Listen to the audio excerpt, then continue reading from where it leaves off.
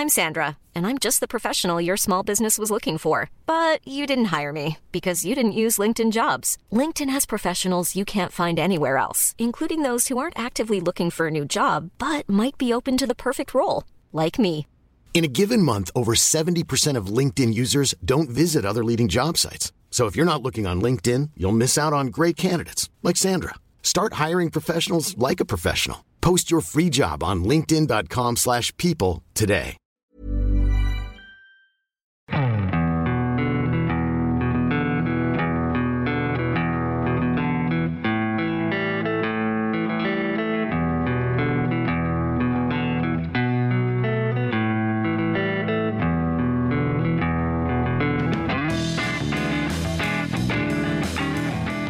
Hello and welcome to the Second Tier Podcast. I'm Ryan Dilks and I'm joined by the Lisa Stansfield to my Jay Stansfield. It's Justin Peach. Good day to you, Ryan. I've been around the world and I've been trying to find a striker, and Birmingham have finally found one. More about him later on. First of all, Justin, how's it hanging? It's hanging incredibly well. I was going to do a completely different response to that. Then I was completely rattled there. But no, hanging great, thanks. Right? How are you? How's it hanging for you? Yeah, you know what? I'm hanging pretty well myself. Oh dear, what a disastrous start to the podcast. Welcome to the number one championship podcast, the Second Tier. Thank you for joining us wherever you are. Yes, another roller coaster weekend of championship games. Plenty of action for us to get our teeth right into. So we'll talk about that, talk about some of the news from the past few days as well, including some heroics from a certain Luke O'Nien on a beach. More on that a bit later on. Still get my head around that story. And then we'll finish off with Simon Grayson's Hateful Eight right at the end. So we'll begin with the game of the weekend at Portman Road. Ipswich 3, Leeds United 4. An incredible game. 5 goals in the first half alone. Result really could have gone either way, and just a breathtaking 90 minutes of football, Justin. It really was, and dare I say it, the cliche, a good advert for the championship. You got to say that, got to get that one in there. I think it's even more impressive the fact that Ipswich have only conceded once in the last 9 home games as well. So for this to happen, for this openness of a game to play out was incredible, and I think it goes to show how much of a transformation Leeds look when they've got a fully available front line, because they were scintillating going forward at times. But so were Ipswich. It was a really good end-to-end game, a basketball game, to throw another cliche in there. It really was. And we asked Leeds fans for their 3-word reviews on Twitter. Cal said, "We are back." Kane on Twitter summed it up by saying, "The front four." And the front four certainly were a big positive here, weren't they? It's the first league win of the season for Leeds, who have finally got that ball rolling. And as I say, plenty of positives to take away from it from a Leeds perspective. Joel Pirro got a debut goal. Jorginho Ruta got his first goal after his £36 million move in January. What a goal as well. That's been a long time coming. Willy Donto scored despite everything going on with him, and I imagine you were quite pleased with that one, Justin. Yeah, took that one to the heart. I think I was proud of him. I don't know him; he doesn't know me. I'm not related to him, but I was proud because it was a big middle finger to people like you who were extreme in their views of kicking him out of the club because he, was giving poor advice. So yeah, thumbs up to Willy Donto there. Interesting that you're completely absolving him of any blame. Whatsoever. Yeah, he's a child, Ryan. He's a child. Leave him be. Okay. I mean, he literally went on strike because he didn't want to play for the club anymore. But, there you go. You stick to your own. Well, despite the turbulent chaos of the past few months, it seems like there is a team coming together at Leeds United, Justin. They've hurriedly been trying to get their ducks in a row, and it's taken a bit of time for that to happen. But it seems like we're getting to a stage now where we know what the Leeds team will look like when the transfer window closes in less than a week's time, when it wasn't very clear for a long time. And you know what? That team's looking pretty good as well. Joel Pirro up front, I think, is an excellent signing. Certainly won't be a bad thing if Jorginho Ruta is finally finding some form as well. On the wings, Luis Sinisterra, Willie Gnonto, Crescencio Somerville. Looks as if at least 2 of those will be staying now, and they've also been linked with bringing in another winger. Ethan Ampadu and young Archie Gray both have been excellent so far in midfield, and if they can bring in someone else like Lewis O'Brien or Bayer Leverkusen's Nadim Amiri, who they've also been linked with, then I'm foaming at the mouth at that midfield. And then, you know, defence is a bit of a concern still, but I will continue to fly the flag for Charlie Cresswell starting more games. I will die on that hill. Overall, though, I am beginning to really like the look of this Leeds squad. If everyone's fully committed, I'm sure Leeds will start moving in the right direction once again. Not necessarily fully fit, but just all heading in the same direction and pulling the same chain as it is. I don't think it was an amazing performance, but I do agree with you. This was a blueprint of what Leeds can do in the final third if it all clicks quite nicely. Yeah, there was a lot of quality to the goals. You look at Rutter's goal, the individual aspect of it was superb, and then Byram's cross for the Gnonto goal was brilliant as well. Gray was fantastic with that big switch to Sinisterra for the third. There was a lot of quality in what Leeds could do, and there's a swagger at times as well. And as I say, I don't think it was a great performance, but it was a nice indication of what can happen when it all comes together. So I think Daniel Farke will look at this and go, yeah, went at our best, but if we do get to our best, crikey, we can be a really good team in this division. Yeah, and I think he'll look at this and say this is the first step in us going in the right direction again, because it has been, without a doubt, a chaotic few weeks, and the first 3 games left a lot to be desired. But this, against a really good Ipswich team, I think will leave a lot of people very excited about how Leeds could go this season, because it was certainly looking a bit concerning, wasn't it, initially? Ipswich skeptics may be looking at this and be thinking this is the Ipswich tractor, Ipswich are going up tractor stalling, but I don't think that's the case at all. They could have very easily won this one. It was as good a team performance you can put in while still conceding 4 goals and losing, in my view. It's only their first league defeat since January, which is pretty remarkable in itself. So I see this as nothing but a small bump in the field, which is easily dealt with because, after all, it's a tractor. What do you think, Justin?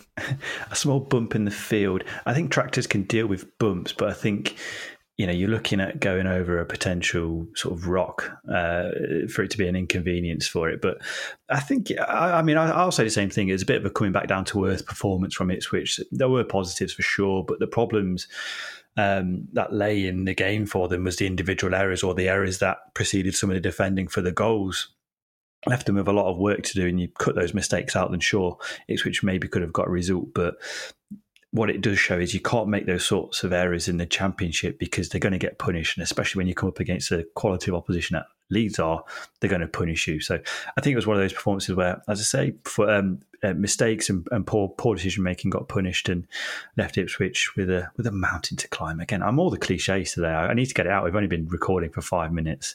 Not a good start for me.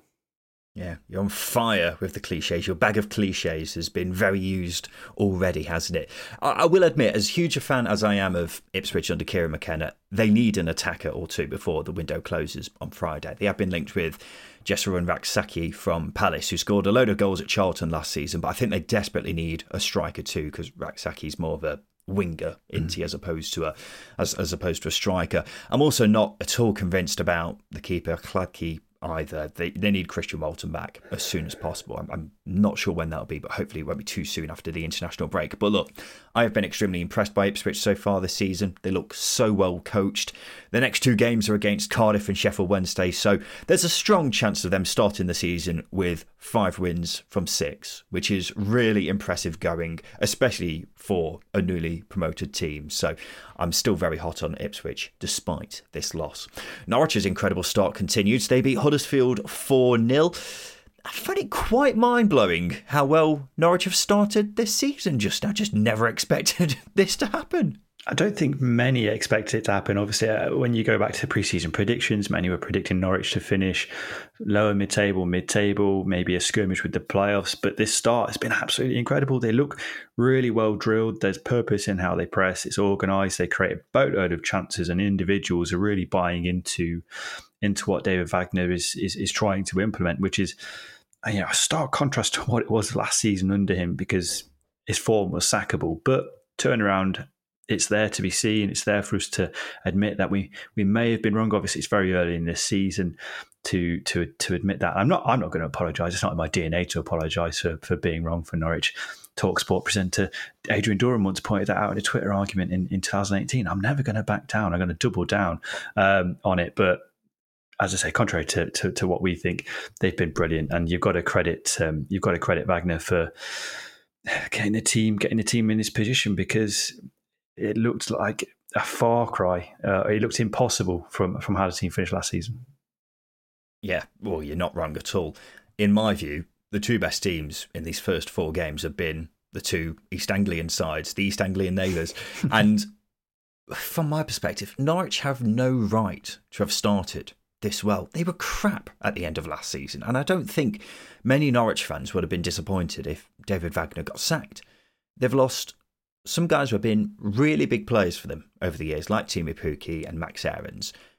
Their recruitment this summer has been fairly bang average, hasn't really stood out at all. Their sporting director is either gone or going. Yet, here they are, second in the division, top of the division for expected goals. It doesn't really make any sense. And I will admit, I am quite sceptical about that form continuing, even more so now that Josh Sargent looks like he's going to be out for a while. I wonder if the goals may dry up a bit for them now, because he has been in blistering form, and surely Jonathan Rowe's amazing spell in front of goal has an expiry date on it. So we'll wait and see. But credit where credit's due, Norwich have been simply outstanding so far. I want to make the point that Adam Idah deserves a lot of credit as well, considering he's a player you've criticised over the last few weeks. Previous episodes, you've been sceptical as to what he can achieve. Weeks, I haven't said. No, you mean last season. Last few weeks, I haven't said much. Maybe not in the last few weeks, but pre-season you were fairly critical of what he can achieve this season. But he's got 2 goals and assists without starting a game so far. So you've got a player there who has been waiting patiently for his chance. And if Sargent's injury is as serious as it is, Adam Idah gets a run in the team alongside Ashley Barnes. There's clearly potential for goals there. So that blow to Sargent might not be as significant considering Adam Idah's started the season so well as well. Let's go to Huddersfield, who are second from bottom, 1 point from their first 4 games. Also the lowest scorers in the division with 2 goals, and the joint second most conceded with 9. This battering against Norwich was not a good look for them, and it came with the owner Kevin Nagle saying after the game that town supporters deserve better and that the squad is better than this. Is the squad better than this, Justin Peach? I would disagree with him now. I don't think it is. I think the squad's getting the results it's getting. But if you look at the performances, I don't think the performances have been as shit as the results have been over the last few weeks, to be really blunt about it. You look at the first 2 goals in this Norwich game, really poor errors. You look at Matty Pearson with the foul, Nichols with the charge down and the short pass back as well.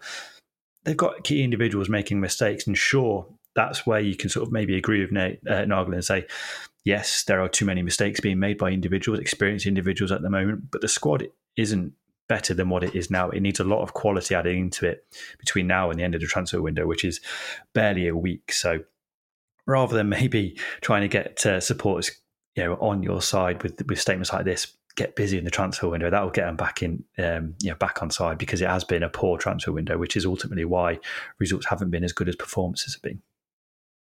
Well, we all know Neil Warnock is a magical being. However, as we also all know, you only get so many spells when you meet a genie, and Huddersfield have already used up one wish by getting him to save them last season. And from my perspective, I think it's ridiculous that the owner is saying the squad is better than it is. Huddersfield have the worst squad in the division last season, for my money. This summer, they've signed 4 players, and one of them is a backup keeper. They've not done anywhere near enough business so far. And there's got to be a comparison made with Birmingham, who finished in a similar position to Huddersfield last season. They've also got new owners in from the States. They've come in, transformed the club off the pitch, signed 9 new players, spent a few million in the process. They now sit 3rd in the table. They've come in, set a marker for how ambitious they are. It's been the complete opposite at Huddersfield. The new owner has spent a lot of time tweeting and being all about the PR on social media. I suggest that he needs to spend less time tweeting and put his money where his mouth is. Otherwise, Huddersfield are going down, because it's very alarming at how that squad's looking from my perspective. Less time tweeting, more time spending. Get your checkbook out, Kevin, and put your phone away. Well, yeah. So pretty much.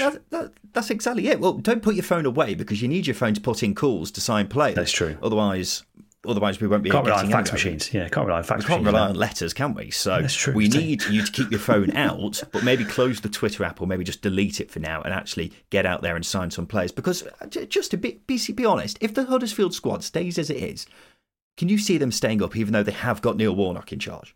No, I think the performances, like I said, I do think the performances have been okay. They've been in the games that they've been in, but it's that shortfall in quality they're struggling with.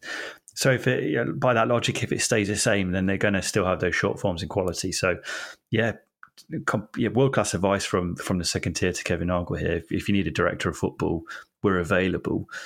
I mean, our only advice at the moment has been to close Twitter, but we certainly can help with signing players as well. It's a good start, anyway. Middlesbrough's poor start to the season continued. They were beaten 4-2 away at West Brom. MFC Harry on Twitter said, "What is happening?" And Adam said, "Shite as usual." Good summaries from a Middlesbrough perspective. Middlesbrough fell to win in 9 league games now. That's including last season, of course. Unfortunately, that flat end to last season in terms of results has undeniably carried over into this one, hasn't it? Yeah, this is quite the hangover. You get these teams sometimes when they have a not a disappointing playoff campaign, but they struggle in the playoffs and then they fall away, and it seeps into the following season, especially if your transfer window isn't as active as it needs to be. So yeah, it's a lot of issues that they were struggling with last season followed into this season. Defending so poorly as well. It's quite staggering how passive they are defensively. You've got John Swift goal, for example. John Swift essentially walks up the pitch and unleashes a brilliant drive, but not engaged at all. So that was disappointing. But yeah, Michael Carrick's got his work cut out. I mean, the team are still creating chances. That's a positive, but yeah, it doesn't get you results. You need to reduce opposition quality. They're just not doing it defensively. They're so poor, and yeah, this start they've made is it's hard to find too many positives, even if you are creating chances. I would disagree with you there, Justin, because I think they haven't actually been playing badly at all. In fact, I think they've actually been playing quite well. They've actually won in terms of expected goals in their last 3 games quite clearly in the case of the last 2 games. And this is a pretty mad stat for you. Middlesbrough have only faced 13 shots on target so far, but have conceded 9 goals, the joint second most in the division. On the flip side, they've had 15 shots on target and scored 3, the joint second lowest in the division. So I just think they've been desperately unlucky and the results will come. The big concern is it's quite a reminiscent situation to last season when Chris Wilder was in charge. They were playing well, but results just weren't coming. And they only eventually did start coming when he got sacked and Michael Carrick came in. So hopefully it won't be a like-for-like situation this season. I wouldn't recommend that, I've got to say. They've needed to sign players because the squad is undeniably weaker than it was at the end of last season. But Emmanuel Latelath got a goal and looked sharp against West Brom. That's a big positive. Sammy Silvera, I think, has had a promising start in a Middlesbrough shirt. So there's plenty to be encouraged about. It's just about the fine margins, I suppose, with Borough, which have really let them down in the first few games of the season. I agree to an extent, but as I say, I don't think they look like a team yet. And when you do look like a team, you defend a lot better than what Middlesbrough are putting out there at the moment. I know you're saying they've only faced 13 shots on target, but they are conceding some really poor goals. So I think if Michael Carrick can fix those issues, i.e. creating a better defensive unit so there's better controlling games, then maybe results will improve. But I just don't think they've got enough in them to turn it around. I think there's a lot of weaknesses that are showing for me. The way that the heads went down, especially after that Swift goal, was quite alarming. I think it was Isaiah Jones came on, was a real bright spark, but there was opportunities where he maybe could have played a cross, but there was a shot instead. There are just moments like that are happening where the team's too individualistic for it to really be a complete unit. And I think that's where quite a lot of results are coming in, where performances might be okay, but results are poor. So, yeah, a lot of fixing needs to be done by Michael Carrick, but they could copy and paste last season. Are there any out-of-contract coaches out there at the moment that have been sacked by Man United recently that maybe could come in. Steve McLaren, he's at Manchester United at the moment. There could be Get him back. Hare Get Island him back. reunion. Hare Island. Get him back. Him and Casper the Snake. Get him back in at Middlesbrough. That's what I want. That's such a rogue reference. It's unbelievable. Let's talk about West Brom, Justin, because since Carlos Corberán took over last October, no team has won more championship points at home than West Bromwich Albion. I think we can both agree. They look so much more confident at home. Haven't been dreadful away, but it's certainly been at home where West Brom have looked the real deal. When asked about signing players before the transfer window closes, Carlos Corberán said after the game that he thinks West Brom's future in the competition depends a lot on this week. I'm not sure if he's insinuating West Brom could go down if they don't sign players, or whether it's just kind of something that's lost in translation. Whatever the case, he says they need to sign at least 2 players before the transfer window closes. What do you think, Justin? Yeah, it's a weird way of phrasing it. I think I'll point that one out there, sort of saying, if we don't sign 2 players, we're gonna completely go here. We're gonna disband the football club if I don't get 2 players, which it won't happen. I'm certain of that. But weird way of phrasing it for Corberán. I do agree with him. I do think they need more quality. It's just interesting where that quality is going to go, because obviously Taylor Gardner-Hickman left last week, which was a surprise to us. They probably need another centre half for my money. I think maybe more than 2 players is what they need. But you look at Matt Phillips in this game, I thought he was incredibly sharp. I know he was a big player for Corberán last season until his injury. So there's that aspect. So I do think they've got quality, and maybe it depends how you look at this team. I'd like to see another forward come in, but then you got DK lurking in his rehab. So if he comes back and hits the ground running, then do they need another forward? I don't know. There are a lot of question marks, but I do agree with him. I do think they need additional firepower and maybe a little bit more at centre half. But performances like this, where they do take the chances, maybe do ease that pressure a little bit. Yeah, I think West Brom's squad on paper is actually looking good. It's nice, fairly well-rounded. I think it's just lacking a bit of an X factor to make me really excited about them, because that's what we were saying last week, wasn't it? It all just feels a bit so-so with West Brom. I think Jeremy Sarmiento looks quite an exciting player from what I've seen so far, but other teams just have a bit more about them. So in an ideal world, I'd like them to sign someone else who brings a bit more of an X factor, a bit more excitement into the team. Because you look at the teams who did get into the top 6 last season, they all had at least one individual who you go to and say, yeah, that guy has got it. But I think they could also do with a more clinical striker, because I'm looking at Josh Maja, Brandon Thomas Asante. Those guys need a few chances to score goals.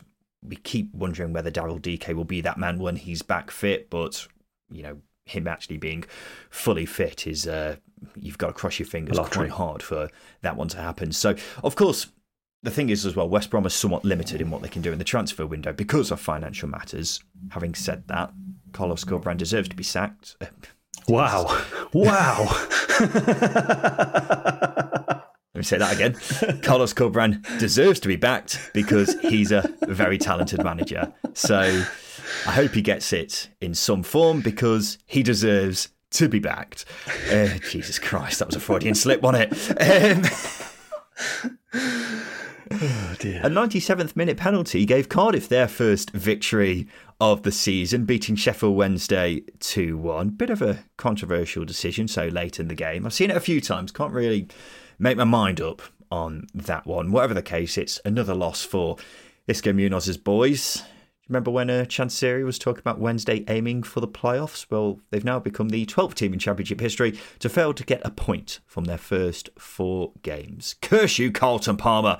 To be fair, I think this was probably Wednesday's best performance so far, but still, when do we press the panic button with Wednesday, Justin? Is your finger hovering over it? Have you already pressed it, or have you not even taken the cover off of that button yet? I think my panic button's like a Bluetooth where it's not working. I've been pressing it for weeks.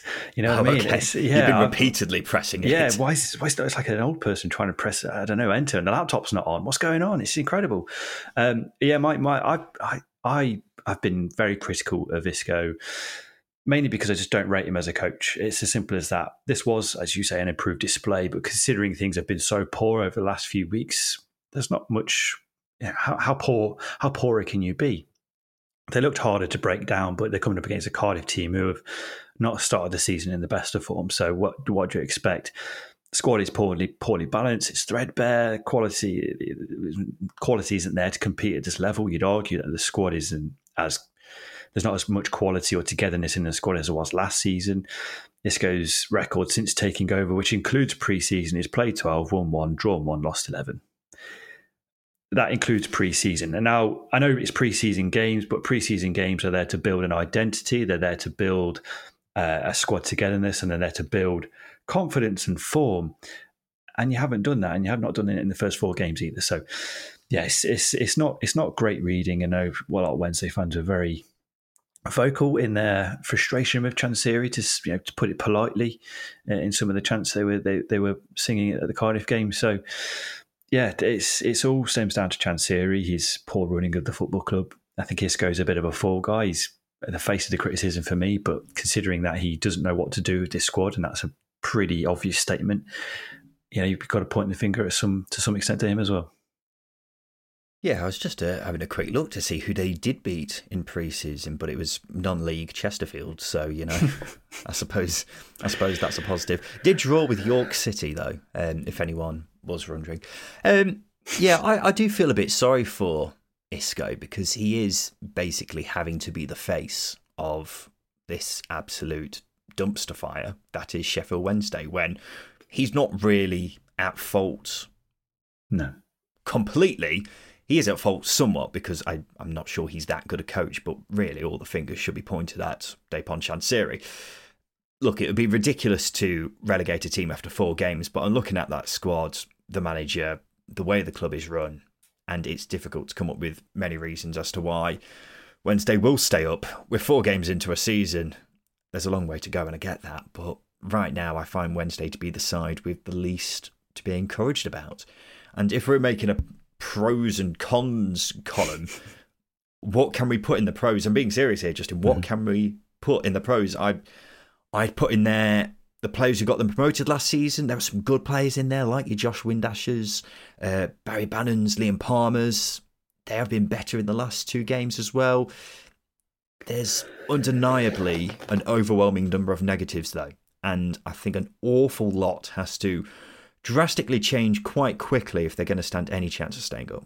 You've got to also point out the fact that Wednesday had such a dramatic way of getting promoted. The 4-0 deficit overturned in the semi-final, and then the last-minute winner in extra time in the playoff final.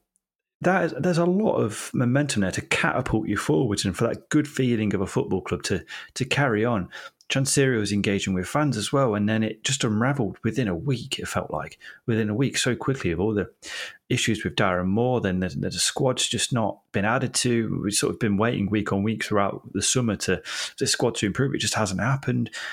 Why is that? We know there's a terrible football structure in place. We know that the fans have been overcharged for tickets and shirts, and I don't know what the food costs are, but I imagine pies aren't cheap if anything else is to go by. So there's just a lot of going wrong at the football club, and it all stems to one man. He's either got to sell up, quite simply. You've got to sell up or employ people in charge, to put people in charge of the football club to run it, and for you to step away and allow them to run it and allow the club to thrive. Because until that happens, you're going down. It's simple. Yeah, hard to disagree. Cardiff's first win of the season. I think that goal is carrying a lot of weight, because I was all ready to have a bit of a moan about Cardiff, but then I thought, you know what, I'm going to do it anyway. Look, this is meant to be the new Cardiff City, right? A new era with the homecoming hero, Aaron Ramsey, at the centre of it, the face of it and what have you. But I can't say I've watched Cardiff so far and thought this is a team going in the right direction again. They've beaten the worst team in the division at home thanks to a questionable late penalty. They were beaten at home by a team everyone's predicting to go down. They are 2 of the easiest games of the season, and they struggled in both, those being against Sheffield Wednesday and QPR. Now, they did well against Leeds and Leicester, to be fair. We know with Errol Bulut that they're going to be organised defensively, because that's how he likes to play, and they probably will win some impressive points while he's in charge. But when it comes to winning games, I'm a bit worried from what I've seen so far about where those wins are going to come from. Because as I say, you've had two of your easiest games of the season already, and you've won one and lost the other one, and only just won that one at that. And that brings me nicely onto what I was saying a couple of weeks ago. If Cardiff have one win in their first 10 games, could Eric Bulut be in danger of getting sacked because of the heightened expectations of Cardiff fans that have been, put up because of the incomings that they've done this summer, Justin? It's hard to make an argument against that, and I know for the debate purposes it would have been interesting for that to be the case, but they haven't started the season well. They were fairly effective in the first 45 against Leeds in the first game of the season. I was impressed with how organised they were. Game management sort of left them in a bit in the second half of that game, and Leeds stepped it up and they crumbled under the pressure, and then results and performances have been so-so since then. I can only argue the fact that Bulut is taking charge of a team that has been on a downward spiral for the last 2-3 seasons. Downward spiral for that long, a mishmash of styles, a mishmash of managers and players that have come in under those managers. So he's got a lot of sweeping that needs to be done to then clear what is essentially a cementless foundation. There's nothing in those foundations yet, and he's got to build from the top. So I think for me, you've just got to find a little bit of time to allow him to build. And you are right, if he doesn't win more than one game in the first opening 10, then he's going to be under pressure. But allow him to build. I wanted Steve Morison to build. It didn't happen. But I think sacking Bulut after 10 games, if results are poor, I think you're just going back to what it was before. And I think Cardiff hopefully have turned a corner since then. Well, I'm not saying Bulut should be sacked. I fully accept that he's been put in a difficult position because of what I've been saying, where he's been drafted into this team who have been going in the wrong direction for so long now. He doesn't know the league particularly because he's never managed in it before. But I just worry that if results don't turn around soon, could we see Cardiff revert to the Cardiff that we've seen in recent seasons? Always a danger. I would not be surprised at all. Let's take a quick break. After that, we'll talk about a win for Southampton and also for Leicester.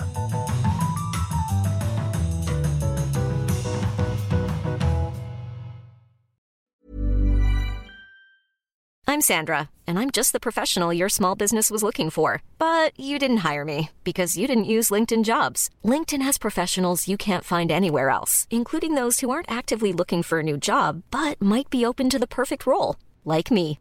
In a given month, over 70% of LinkedIn users don't visit other leading job sites. So if you're not looking on LinkedIn, you'll miss out on great candidates like Sandra. Start hiring professionals like a professional. Post your free job on linkedin.com/people today.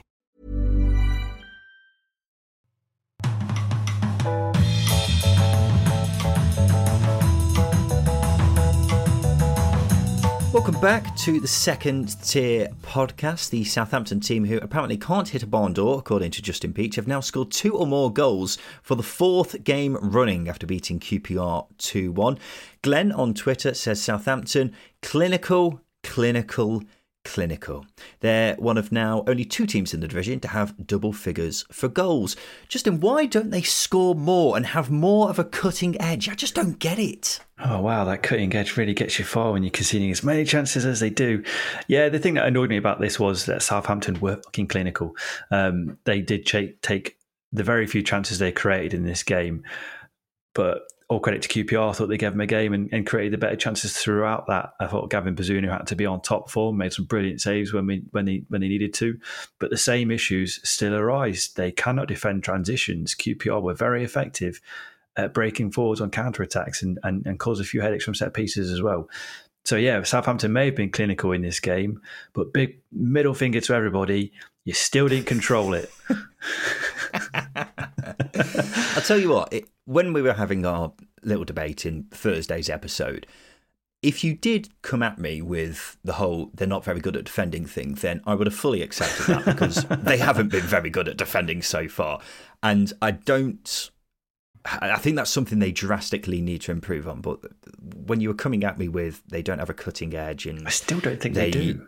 Well, why, Justin? What on earth are you basing this on? They've got they're the second highest top goal scorers in the division. They've got the second highest expected goals in the division. They've had the most shots in the division. Congratulations! How can they not have more of a cutting edge? Congratulations! If you create 100 shots and you score 10 goals, whereas everybody else has created 50 shots and they've scored 8 goals, then for me, Southampton, based on all the creativity that they are putting in games, based on the possession that they have, and the control they're perceived to have, they should be putting teams to bed a lot earlier than they are and a lot more convincingly than they are, and they're not. And that's where the cutting edge argument comes from.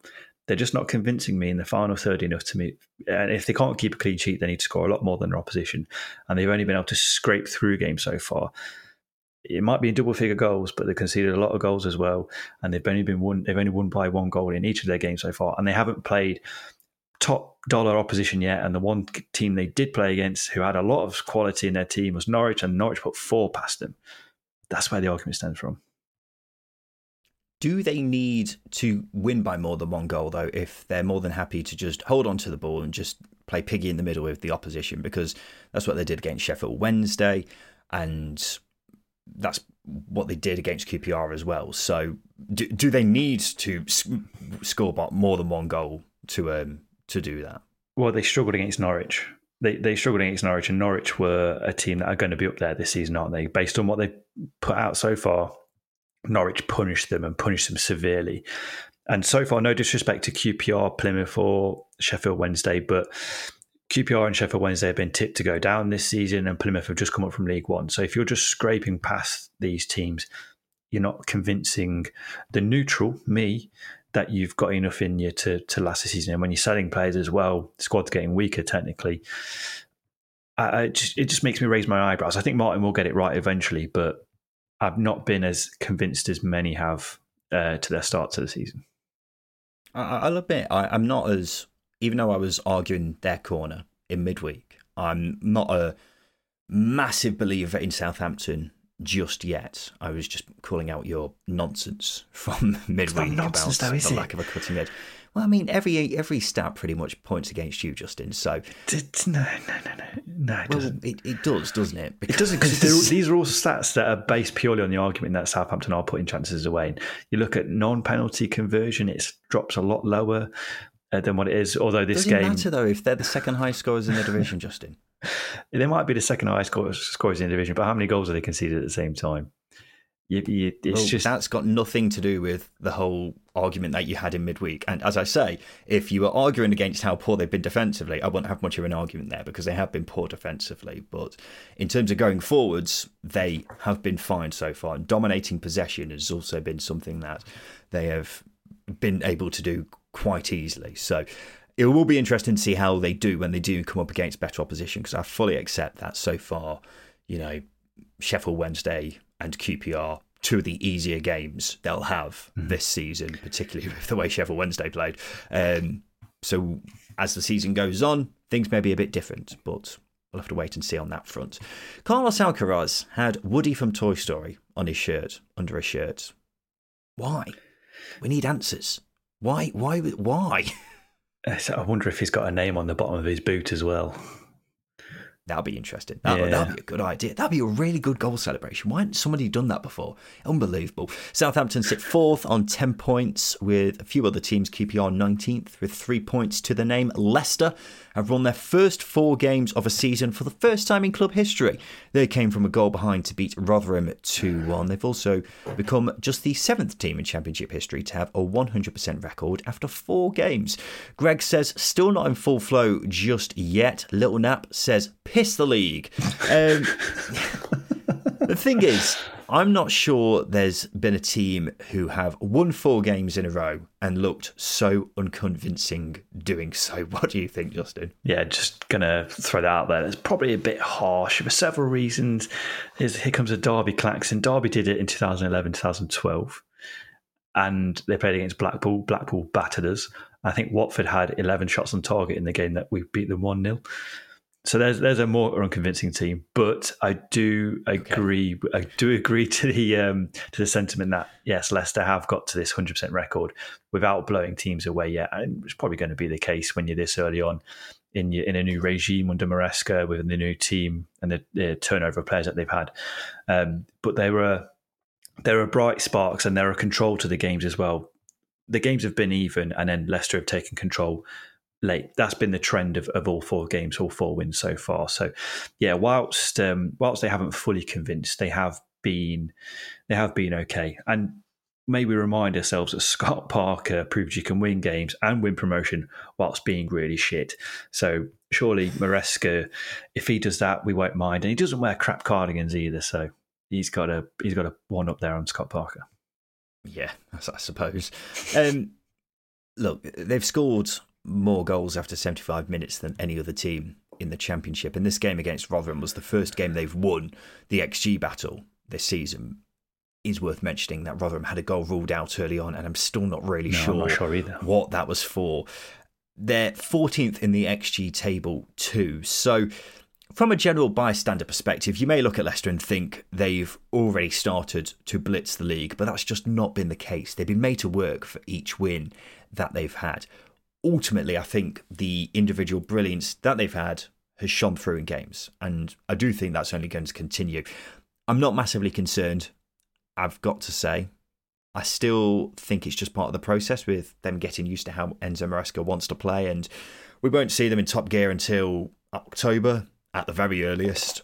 Right now, I'm not sure they're even in second gear, and they've still won every game, and that's quite a scary thought with how good this Leicester team could be once they start to move through the gears a bit more. So alternatively, it could be a false dawn. Who really knows? But I tend to think that, considering the amount of talent that there is in this Leicester team and how early on it is in the Enzo Maresca era, then we should see a lot more of this Leicester team as the weeks go on. Mm-hmm. A great day as well for young Casey McAteer, the 21-year-old, scoring twice here. Certainly been given a lot of faith by Enzo Maresca. Did you say he was only 8 when he joined the Leicester Academy as well, Justin? Yeah, he's been there since he was 8 years old. So, a lot like Kiernan Dewsbury Hall, really good catchment area, clearly. And there's a commitment there for these youngsters to break through. And I think there's a couple more. You got Will Alves as well, who's another who, if he comes back from injury, could be a real talented player. So, yeah, that's big props to Casey McAteer for his performance, because his goal was brilliant as well.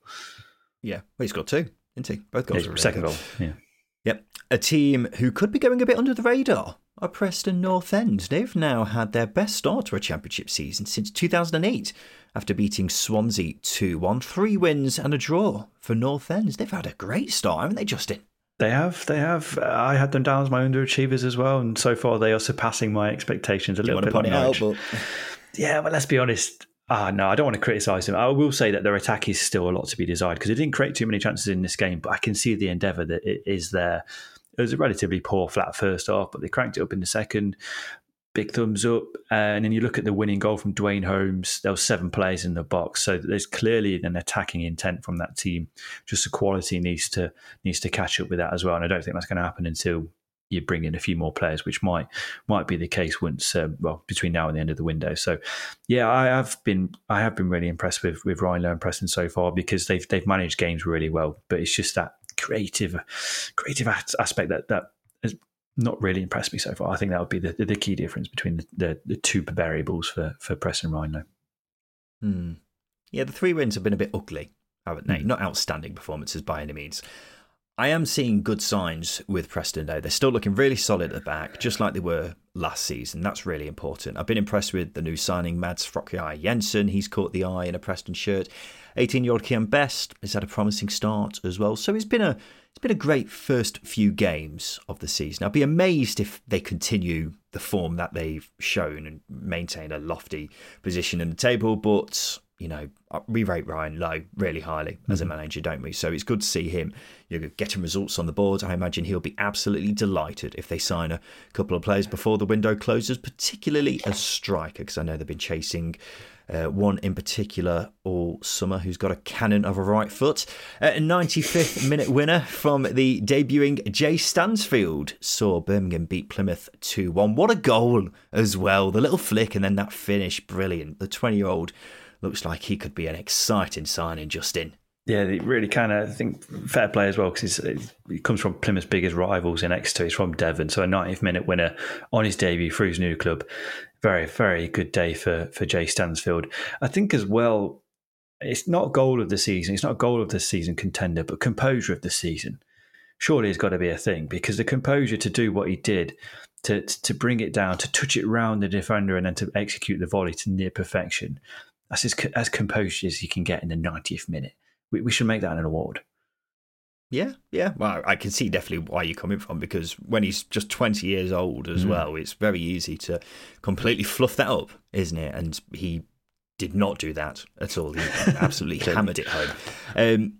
But he scored 9 goals and got 7 assists on loan at Exeter last season. It's been well known that Birmingham have been after a striker pretty much all summer, and he could be exactly what they need. 16 goal contributions last season for a 20-year-old is really promising. So his finishing numbers were impressive, and if he can be a provider again this season, like he was at Exeter, that'll be absolutely brilliant. So it looks like he could be something of a final piece of a puzzle there. Striker was the one position they sorely needed to add to, and they've got someone who was interested in quite a few clubs. They managed to win the race in that regard. So looks a really exciting young player. Could be a great move for all parties involved, because Birmingham have got high hopes this season. Stansfield needs to make that step up to the Championship. Could be a really good move for everyone.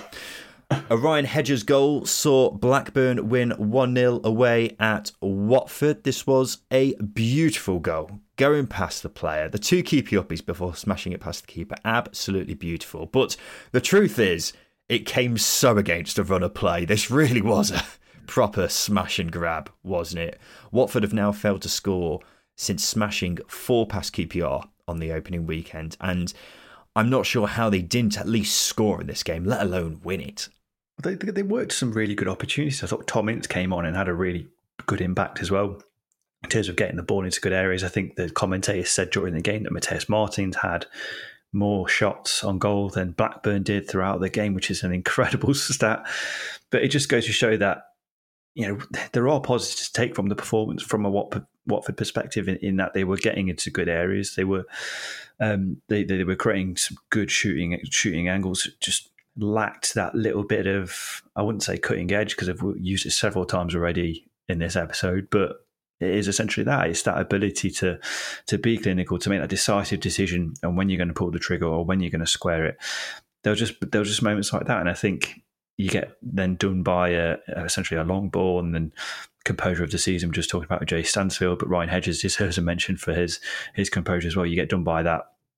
It just suggests that it's not going to be your day, but there are positives there for Watford. But unless you're getting wins, that pretty much outweighs positives in a defeat, doesn't it, if you're not going to win the game?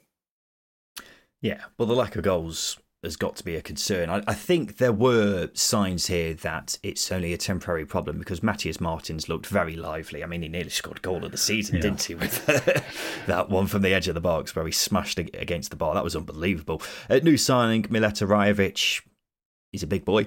He looks like someone who is very much a Varley and Ishmael kind of striker, and I think Ishmael has been waiting for someone like him to come through the door. So we'll wait and see with him. I mean, defensively, they've been great. I think I'm right in saying they've got the best conceded expected goals in the division. They've conceded the fewest number of chances in terms of expected goals. It's just going forwards where the problems have arisen, and I don't think it's strictly not putting away chances or not creating enough. I think it's a mixture of both. And maybe once the transfer window's closed and Ishmael knows the cards that he's got, things may improve. Maybe in an ideal world, he will want to play the 3-4-3, which we're very used to with Varley and Ishmael. Maybe he doesn't. I don't know. But yeah, it's certainly got to be a bit better, because that's the obvious bit where Watford need to impress, or improve rather.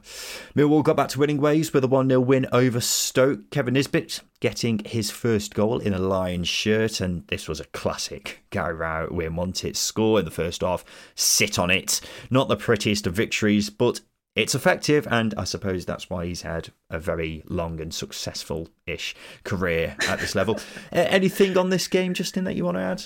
A friend of the show, Ben Rowley, tweeted that Gary Rowett had been put on the earth to make Stoke fans miserable, and I couldn't agree more. His record against Stoke is incredible. He's lost 1 in 9 since becoming Millwall manager. Maybe the key to unlocking promotion-winning team at the Den is to play Stoke every week. I know it's impossible, but there's clearly a foundation there. So yeah, it made me laugh. Yeah, I was looking at that when I picked Stoke as my outsider in midweek. I had a quick look at Gary Rowett's record against his old teams, and it's really, really good, which will be much to the annoyance of Stoke fans. Oh, bloody hell, Birmingham fans, Derby fans. He's had a few clubs now, hasn't he? But he's a stubborn lad, isn't he? And when it comes to coming up against his old teams, I'm sure he puts in that extra 1% effort. Coventry v Sunderland ended goalless. Probably should have won this one, should Coventry. Rumpelstiltskin for Sunderland said no centre forward. Still a big problem for them, isn't it? That's something that needs to be remedied this week. Joe, who's a Coventry's fan, said just needs time. I agree with that. And finally on Friday night, Hull 1, Bristol City 1. Don't know how Bristol City didn't win this. Hull fan Leighton says, we take the draw. And yeah, why not? Now it's time for this.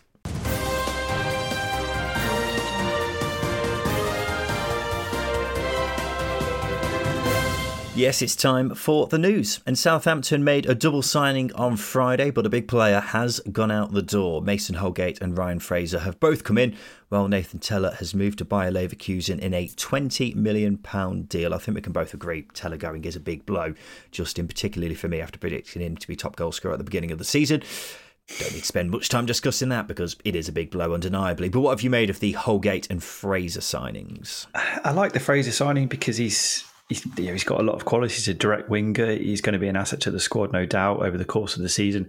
Mason Holgate, I do worry about Southampton maybe lacking aerial dominance in their back line. I know it was an issue again with Russell Martin at Swansea. Didn't have the aerially dominant defender. Holgate certainly doesn't fit that criteria, but he's a versatile defender. He's composed. He's comfortable with the ball at his feet, so he fits the style in that sense. Just don't know how good he is because he's been a squad player for virtually 5 or 6 years. So yeah, we'll see how he fits in.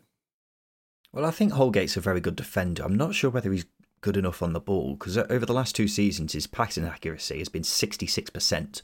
Yeah, but that's under Frank Lampard and Sean Dyche. It's good to bear that in mind. Well, I was going to say that may just be down to the managers that he's had in that time, but it may take a bit of time for him to transition from that and go into a system where he's got to be good on the ball. But nonetheless, he's been in the bottom 2% for passing accuracy compared to other Premier League centre-halves. To be fair, I also looked at his data from when he was last in the Championship and he seemed fine with it then. So maybe it's something not to be too worried about.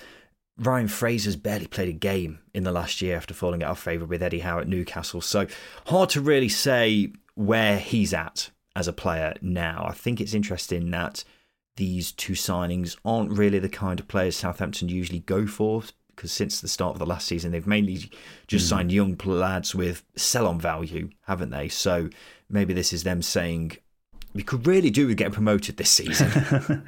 Well, I think that's it, isn't it? They've gone for 2 players who are going to take up a big chunk of the budget, but as you say, they've got pedigree playing in the top flight.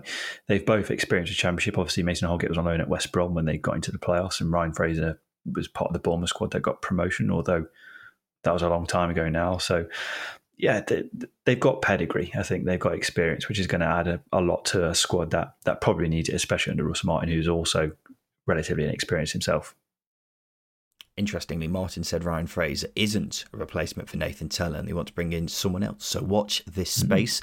Leeds have signed Swansea striker Joel Pirro in a deal worth more than £10 million. The Dutchman had been linked with numerous clubs throughout the summer and had just a year left on his Swansea contract. What do you think of this move, Justin? I love the move. I really, really do enjoy Joel Pirro. I think stylistically, maybe not suited to the Farke system, but he adds a really interesting element to it. I had their formation against Ipswich as a 4-4-2, but looking at Pirro, he's probably still going to make it a 4-2-3-1 because he's a bit of a ramdeuter, isn't he? He likes to find space and hurt opposition in that space, and he did that against Ipswich on occasion. Did it a lot for Swansea. So yeah, he's a really good option. He's going to score goals. So Swansea fans, it's a big blow for Swansea, isn't it? But they get a chunk of money, so it's a win-win there. But I really like the signing. He's going to hit double figures quite easily. We know that. Yeah, I think Joel Pirro's an excellent signing for Leeds. Over the years, they have somewhat lacked a striker, haven't they? A consistent goal scorer, and I think Joel Pirro is exactly what they've needed for a long time now. I mean, think back to when they got promoted initially, Justin. How many goals would Joel Pirro have scored if he was in Patrick Bamford's shoes when Bamford was missing so many chances in that promotion season? Could have been a very different story if Joel Pirro was a time traveller who was available for Leeds back then. But you see my point. He scored 22 goals in his first season, 19 goals last season. Since the start of the 21-2022 season, only Alexander Mitrovic has scored more goals than him, which does say a lot about how ridiculous Mitrovic's tally was in that one season. But you see my point. Yeah, I think Pirro's a top-class signing for Leeds.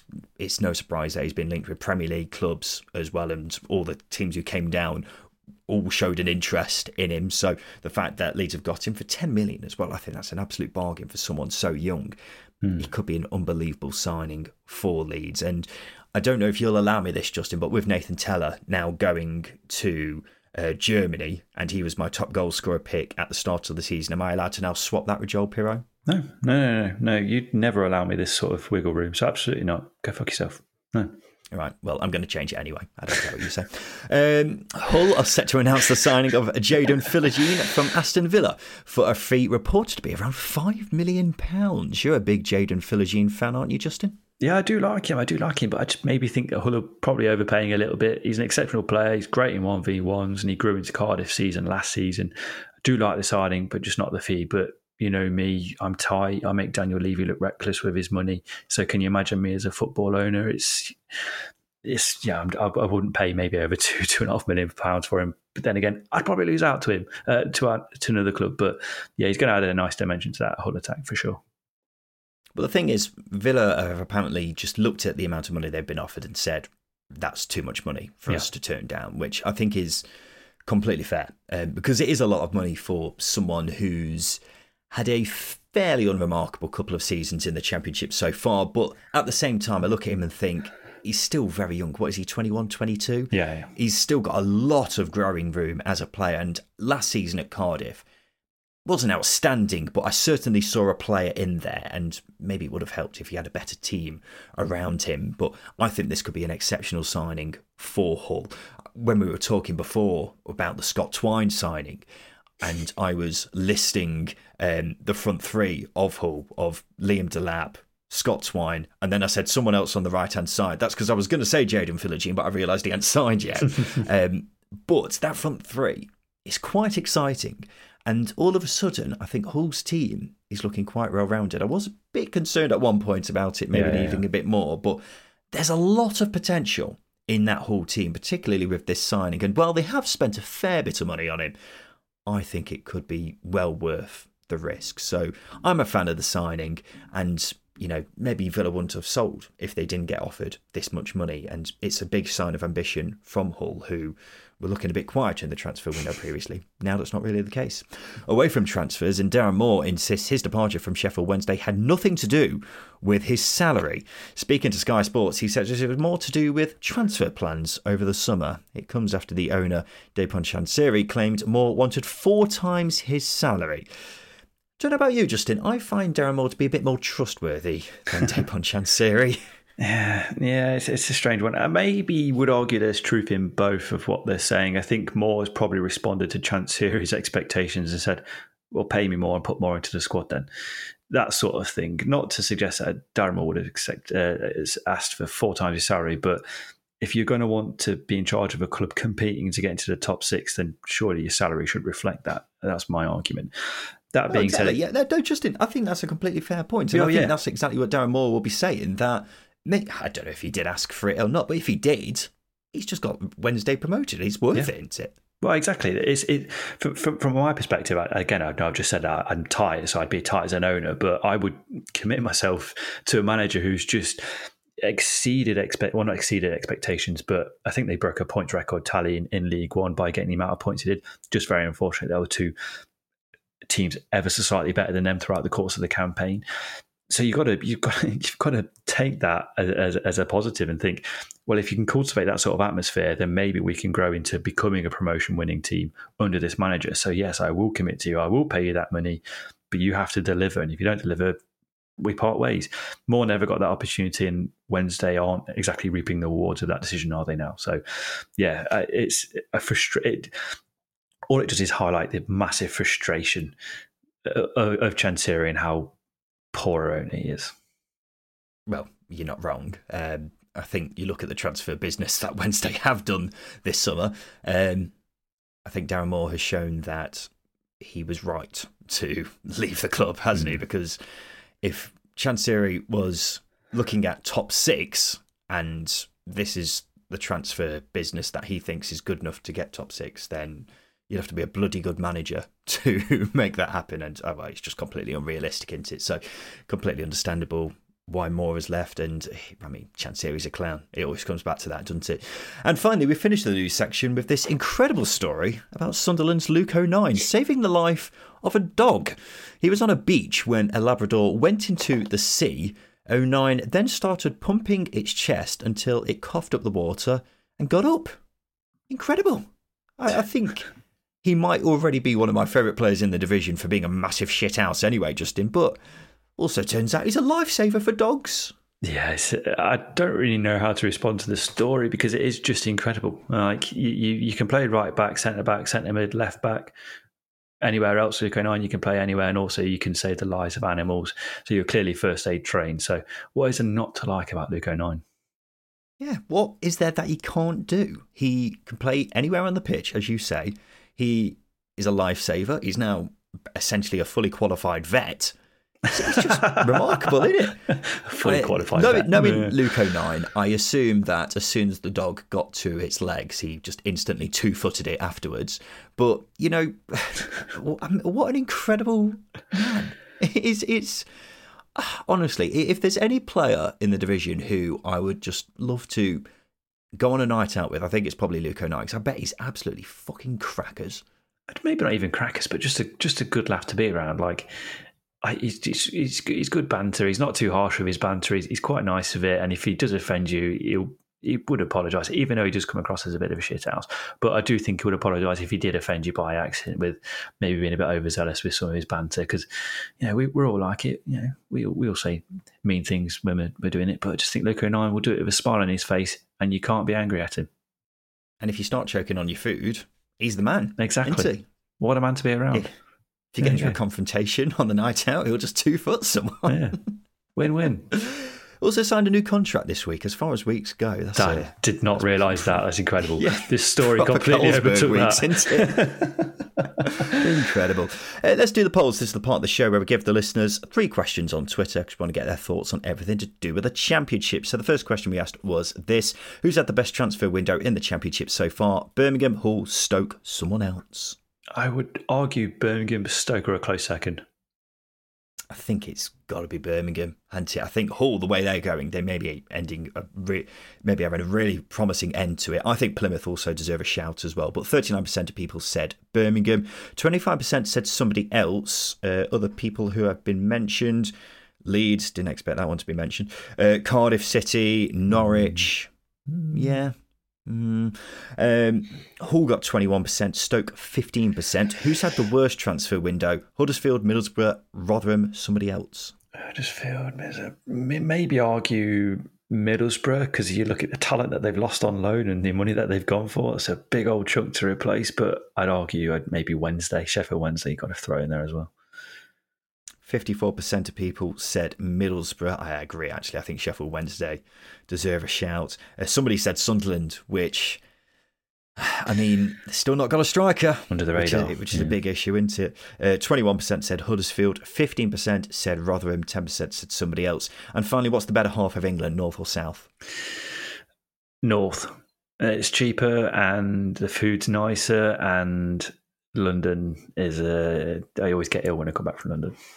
Well, Justin, there's more to the south than London, you silly man. Yeah, that is true. That is true. There is Dorset and Devon. That's about it, really. Well, we're both Midlanders, aren't we? So we're completely impartial here until Justin, ruined the game. The results were 66% of people said north, 34% said south. So there you go. Now it's time for this. Hi, Simon Grayson here.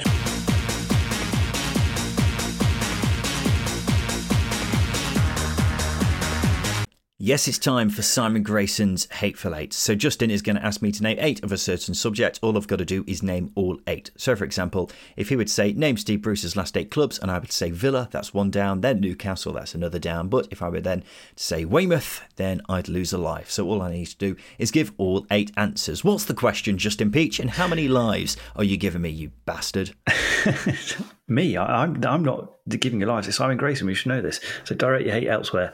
You've moaned and we've bickered and you've shown how bitter you can be. So given that you've lived in Norfolk, you own a Norwich City shirt and you have an unhealthy obsession with their rivals, you should get this one. So I want you to name their last 8 top goal scorers in the Championship. Players who have managed multiple seasons only count as 1. How many seasons, sorry? Well, it goes... you mean in top goal scorer in a season? Yes, so top goal scorer in one okay. season. Yeah. I know Simon Grayson, I think, has informed me that you'll get 2 lives. Okay. Okay, fine. I think this is quite tricky, but I mean, Timo Pukki's got to be on there. Yep, Timo Pukki is on there. He got scored 30 and 26 in 2018, 19 and 2020, 2021. Yeah, he had a few, didn't he? Next up, I'll go with... Oh, God, I think you've got to go quite far back now to ignore any Timo Pukki years. I'll go Nelson Oliveira, because I remember him scoring quite a few. He's not on the list. You've lost a life. Wow. Okay, fair enough. That's quite surprising. I think this is easier than you're making out. Wait, so what am I looking for? The top scorer, Norwich's top goal scorer in a season. In a season? In a season. That's why I thought season. Nelson Oliveira would definitely be on there. No. Since when, sorry? Well, it goes back to the earliest season is 06-07, but you should get it. You should get it. Grant Holt. Correct. 23 in 2012-2013. That's 2 down. Cough, cough, last season. Cough, cough, last season. Mm-hmm. Josh Sargent? Correct. 13. Yeah, sorry, I completely forgot about him. Mm-hmm. No, that makes sense. Right, okay. So, who else played for Norwich? I tell you what, a good one will be from when they got promoted before, which I'm guessing would be Cameron Jerome. Correct, 16 in 2016-2017, but it's not when they got promoted, so... Ooh, really? It's irrelevant, but you are right. How many of them are strikers? Will you... They're all strikers, bar one. All strikers, bar one. Interesting. See, I'm half tempted to throw it at Bradley Johnson because I think he scored a few, but I'm going to avoid him for now because if they're mainly all strikers, maybe I'll just aim for them. Who else would blue? I mean, Jamie Curtin, is he on there? Oh my God, you got Jamie Curtin. Yes, he is on there. 14 in 2007-2008. That is the hardest one on there. Really? Okay. That is the hardest one. How many got there. left? 3 left? You've got, sorry, I'm going to count. It's going to take 10 minutes. 1, 2, 3 left. You've got 3 left. Are any of them from the Premier League era? No, they're not actually. Strange. Come on, time's are ticking. You've got 1 life left. Yeah, I know it is. But I'm struggling to come up with many more, to be honest. Two players were sold straight after these incredible seasons, and one player was on loan. On loan, you say? Mm-hmm.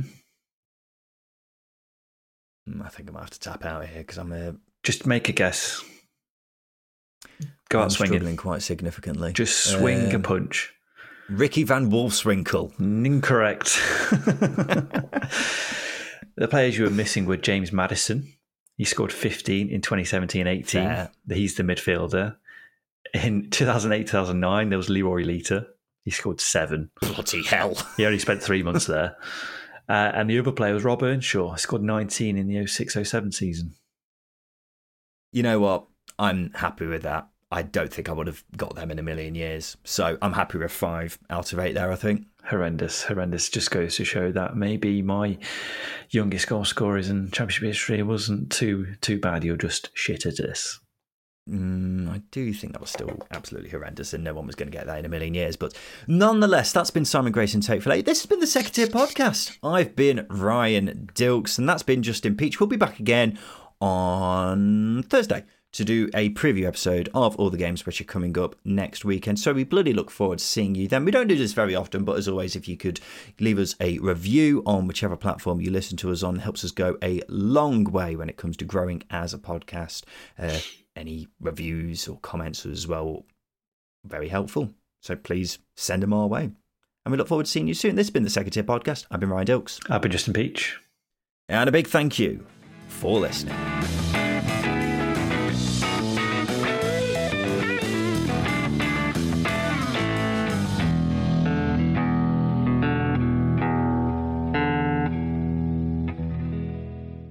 Second Tier is a Stack production and part of the Acast Creator Network.